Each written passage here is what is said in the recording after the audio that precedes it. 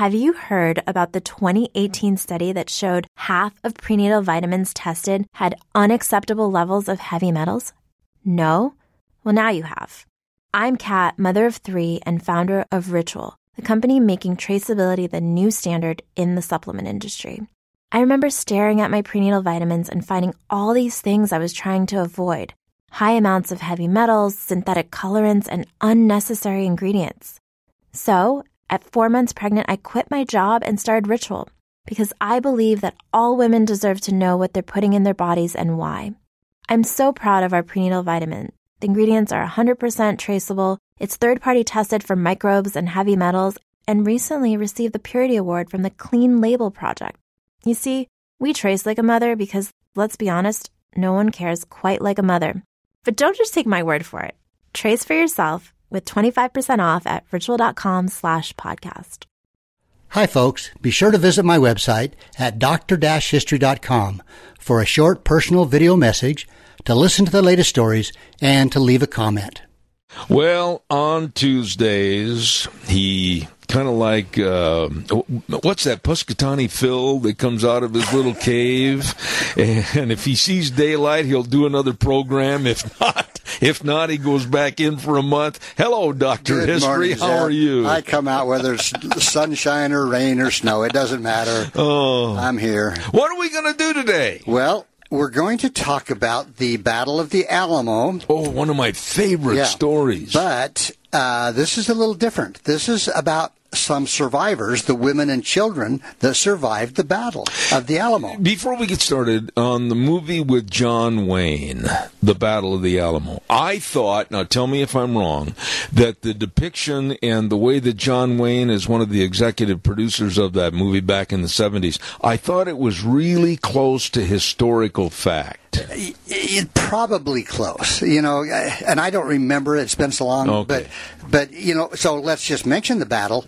It happened February 23rd through March 6th, 1836, and it was a very important event in the Texas Revolution. Right. 13 days, the Mexican troops under President Santa Anna, they reclaimed the Alamo near San Antonio, and I've got to say that's on my bucket list. I've never been there, but I want to go to actually be at the Alamo.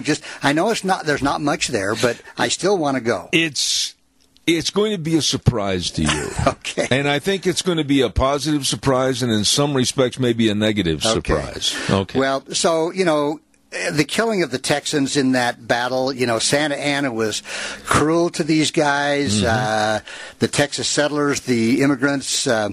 But anyway, that's where, because of that, remember the Alamo. And then, of course, the Battle of San Jacinto, which took place later. Absolutely. Which was a huge thing in us acquiring the land that we have. Right. So, but today, I'm going to talk about the women and children at the Alamo that survived. And I'm going to guess that probably a lot of people may think that nobody survived that battle. Well, that's not true. No, but there were. So anyway, we remember the Alamo siege and battle for the men who died there. Not as well remembered are their families who endured this 13-day battle, and they were right alongside them in some cases. Gunfire barely stopped in and around the Alamo on the morning of March 6th, 1836, when the Mexican soldiers gathered a group of these, you can imagine, frightened, traumatized women and children and led them out of the fort.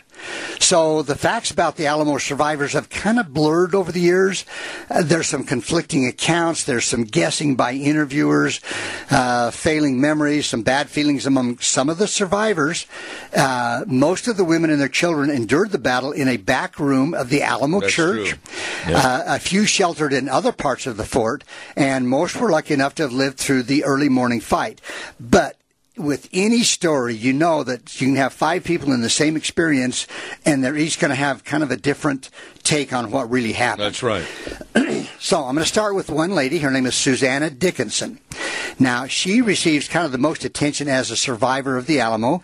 A lot of the early newspaper articles and histories incorrectly recorded her as the sole survivor. She wasn't. No, not by a long shot, no. And she was the wife of artillery officer Almiron Dickinson. She survived the battle with her young daughter, Angelina.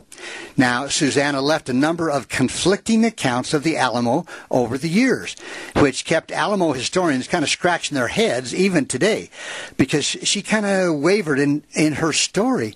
She remembered her husband rushing into the room to inform her that the Mexicans were inside the walls. He begged her to save their child if the enemy spared her.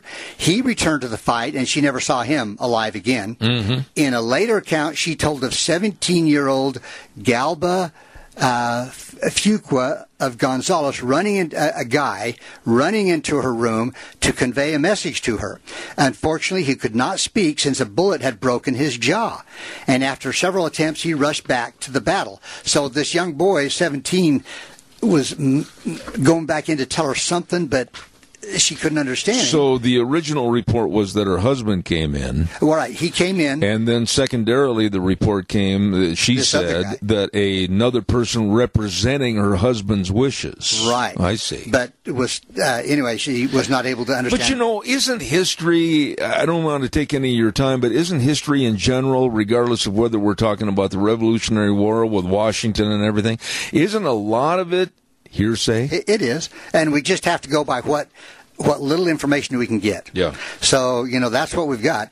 But Susanna left stories of seeing one or more of the Alamo garrison and maybe two young boys bayoneted to death after they tried to get shelter in the non-combatants' room. Names and numbers vary in her account. She may have witnessed her husband's body being bayoneted and may have been wounded in her calf by a stray bullet as she left the Alamo Church after the battle. Now, she, along with Joe, who was the slave of Alamo commander William Travis, later verified the news of the Alamo's fall. They told General Sam Houston. Anyway, Susanna lived out her life in Texas. She married 4 times. She and her last husband, Joseph W. Hanning, prospered in real estate and other enterprises in Austin in the 1870s, and she died in 1883 at the age of 68. Which is not old, but she died at the age of 68. So that's one lady and her child that survived. Okay, the next person, Anna Salazar Esparza. Okay, she was the wife of Private Jose Maria Esparza, along with 4, maybe even 5 children. Okay, so she had all these kids living in there. At the Alamo. Yeah, at the Alamo. Anyway, they sheltered in the same room, the Alamo Church, as Susanna Dickinson. So they were together in there. So the Esparzas entered the Alamo at twilight on the first day of the siege. Her story comes to us from some interviews given years later by her oldest son, Enrique. Now, as with Dickinson's account, the stories conflict, and it still is unclear whether the Esparzas had an infant daughter with them in the fort. Enrique, the son, mentions an infant in some accounts. In others, he mentions an older 10-year-old half-sister named Maria Castro by his mother's previous marriage.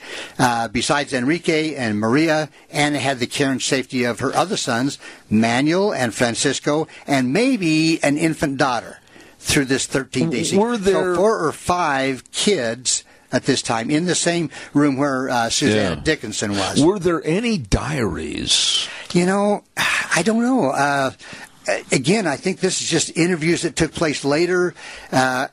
I would hope to think that there are diaries but there again, how accurate are the diaries? Yeah, really. So.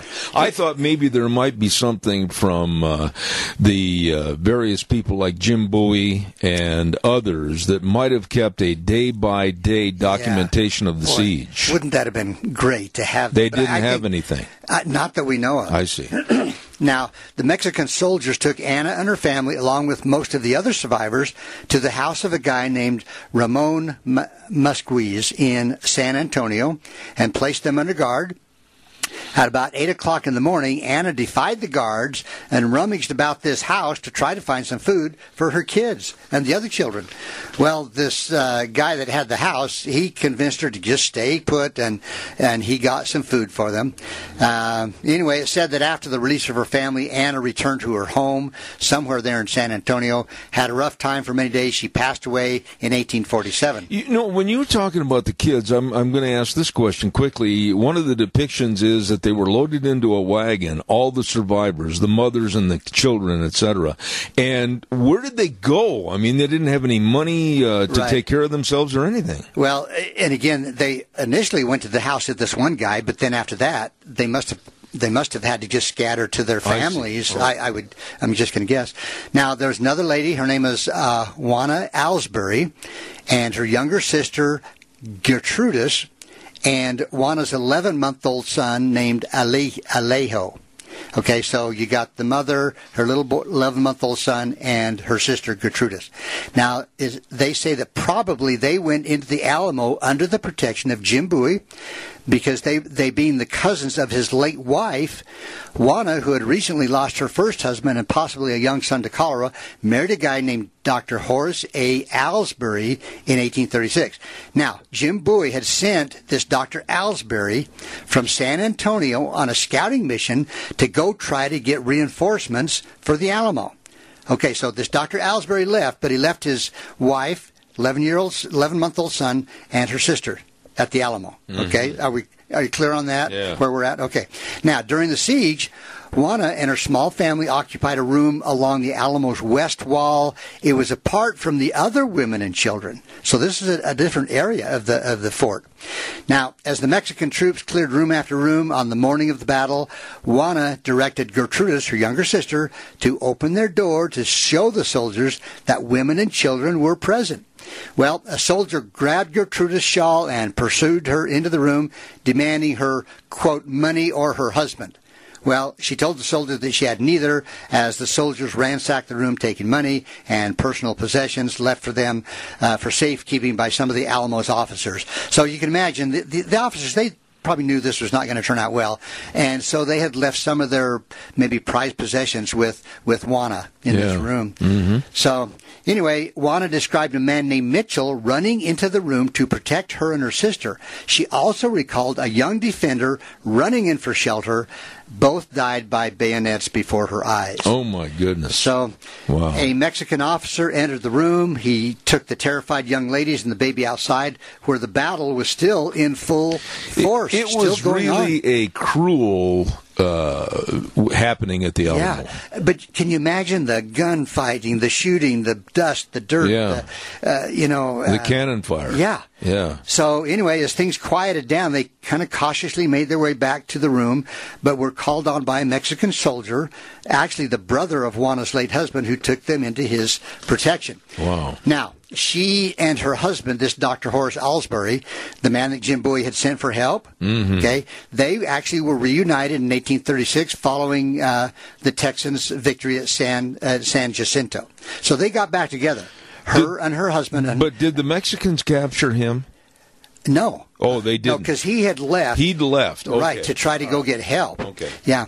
Anyway, the doctor died in the Mexican War in 1847, and Juana married again, and she passed away in 1888. Now, her son, this little 11-month-old, Alejo Perez, he holds the distinction as the longest living known survivor of the Alamo battle. He became a member of the San Antonio Police Department, lived until 1918, and died at the age of 83. So he was the last known survivor. Now, Juana's younger sister, this 19-year-old Gertrudis that I mentioned, okay, Juana's sister, she survived the battle, like I said, with her sister, and 5 years later married and lived the next half century in San Antonio, and she died in 1895. Now, 40 years after the Alamo's fall, this Susanna Dickinson, the first one I talked about, she reported somewhat bitterly that Juana and Gertrudis escaped to the enemy during the battle about 2 days before the battle and betrayed the condition of the garrison, and this accusation has never been verified. So why would Susanna Dickinson accuse Juana and her sister of turning on the men in the fort? I've never heard that. That to me, that doesn't sit right. Yeah. I wouldn't think that's true. And like I say, it's never been verified that Juana and her sister Gertrudis ever did that. How do you, though, without having both sides of the story and being able to interview part of the Mexican army and or the gallant forces at the Alamo? Exactly. I mean, how do you verify this? Right. You know, the ideal situation would be have a few people from the Mexican side tell the story. That's what I'm saying, yeah. And some of the people, which they did from the Alamo side. Yeah. But even their stories conflicted. So, you know, we just kind of have to take what we take. And anyway, now there's another woman named Concepcion Lozoya. And she had lived in the southwest corner of the Alamo compound in her younger years. She had a son named Jose, and he served at the garrison. Her younger son, Juan, and daughter Francisca may have entered the Alamo under the protection of the garrison's quartermaster, a guy named Melton, and this was Francisca's husband, and he was a merchant. Okay, so you got Concepcion, okay, son Jose, younger son Juan, and daughter Francisca. Right. Okay, and Francisca's husband was this quartermaster. Right. Okay. Right. Now, Enrique Esparza entered the Alamo with his family. This is another guy, and added that following the battle and before the survivors were brought before Santa Anna, Francisca, who was married to the English guy, okay, asked not to reveal to Santa Anna that she had married an American. She was told not to be afraid, but she was afraid that if Santa Anna knew she had been married to an American, it might not have gone good for her. Yeah. So, this Esparza also remembered a Victorina de Salinas and 3 small daughters as surviving the battle, but provided no further details on this family or why they were in the Alamo. He only stated that he remained acquainted with 2 of the girls in later life. So we've got some more kind of fuzzy history there, okay? Victorina with 3 small daughters that survived and how. Now, the same guy, Esparza, also identified a young girl, Trinidad Saucedo, as being very beautiful. In an interview in 1907, okay, so this is, We're years. talking years 80 later. years difference. Well, 1907 from 1836. Yeah. So in an earlier 1902 interview, he stated that she left the Alamo during an armistice in the siege. A census lists a Trinidad Saucedo as a 17-year-old servant. So was in there. Now, this Trinidad, at the time of the battle, may have entered the Alamo with this Dr. Alsbury, the guy that had been sent out by Bowie. Now, when he left to go get help, what was the response? He didn't find anybody? Well, I don't know exactly what. There's no commentary on saying whether he got anybody to come help. And if they did, they were obviously too late. Yeah. So another guy, William Neal, lived in 1807 to 1896, and a former mayor of Brownsville, Texas. He told the story of Betty, to Texas Rangers and historian John S. Ford. Now, he related that Betty, and that's the only name we have, a black slave who claimed to have been Jim Bowie's cook, arrived in Matamoros, Mexico, with the Mexican army after the Battle of San Jacinto. Neal, this former mayor, hired her, and she remained with him for 1 to 2 years. Now, according to Neal, Betty survived the battle along with a male slave named Charlie in the kitchen of the Alamo. So they were hidden in the kitchen. So these blacks were there in the Alamo, and they were saved. Yes. Now, after her time with Neal, fearful that she'd be carried back to Texas in slavery, Betty disappeared. And this Juana Alsbury stated that after the battle, she and her sister Gertrudis were placed in the charge of, quote, a colored woman belonging to Colonel Travis, which could have been this Betty. Yeah, and all of this kind of goes along with the movie adaptation of supposed history in the John Wayne Alamo movie, where they showed some leaving the Alamo in a wagon. Now, finally, Joe, Travis's slave, reported that one woman died in the Alamo battle. Now, a correspondent for the Frankfort, Kentucky Commonwealth newspaper, in his letter in 1836, he says, quote, only one of the Negroes was killed, a woman who was found lying dead, between two guns. Joe supposes she ran out in her fright and was killed by a chance shot. Now, what was the treatment? We're almost out of time, and I want you to expand on this a little bit. What was the treatment after the battle to the prisoners or the wives and the children from Santa Ana? Well, the wives and children, I really don't know, other than I think they were just allowed to... They were allowed to leave. To leave and go wherever. But, but there was a young mulatto slave named Sarah, and she ran off to Texas with a guy named Patrick Herndon. Herndon likely rode to the Alamo with the men under Jim Bowie. He died there, possibly with Sarah, the only couple to have lost their lives together at the Alamo. So Sarah and her husband Patrick, they were the only couple really to actually have died together. And, you know, the women survivors, along with their children, appeared before Santa Ana after the battle. Yeah. He interviewed them, and here, maybe this answers the question. He gave each $2 silver and a blanket and released them.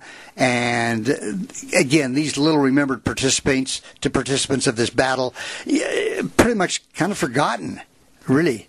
So some of the women got killed. I don't know that any of the children got killed. But when you go to the Alamo, I think you will realize and appreciate the fact that it's not what you think as a great, big, stalwart fort. You know, and the pictures I've seen, I agree. And, you know, folks, if you want another story about the Alamo, a while back I talked about, was there a coward at the Alamo? Do you remember that? I do. And so go back and listen to that story.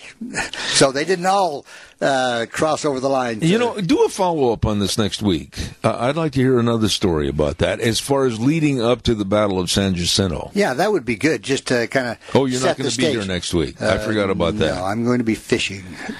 Tough life. I don't know how you stand it. It's rough. Somebody's got to do it. Somebody's got to do it.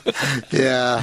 Oh, you know, that's one of my favorite topics is the Alamo and Davy Crockett. And there's been a lot of questions about Davy Crockett and his sidekick, Georgie Russell from Tennessee, and how they died, where they died, all that kind of stuff at the Alamo. Yeah. But there again, most of it is speculation. It is. It is. You know, that's why it's so nice if I can get a hold of a journal or a diary. Absolutely. That at least take Colonel Travis. Now, he had to have kept something on a daily journal.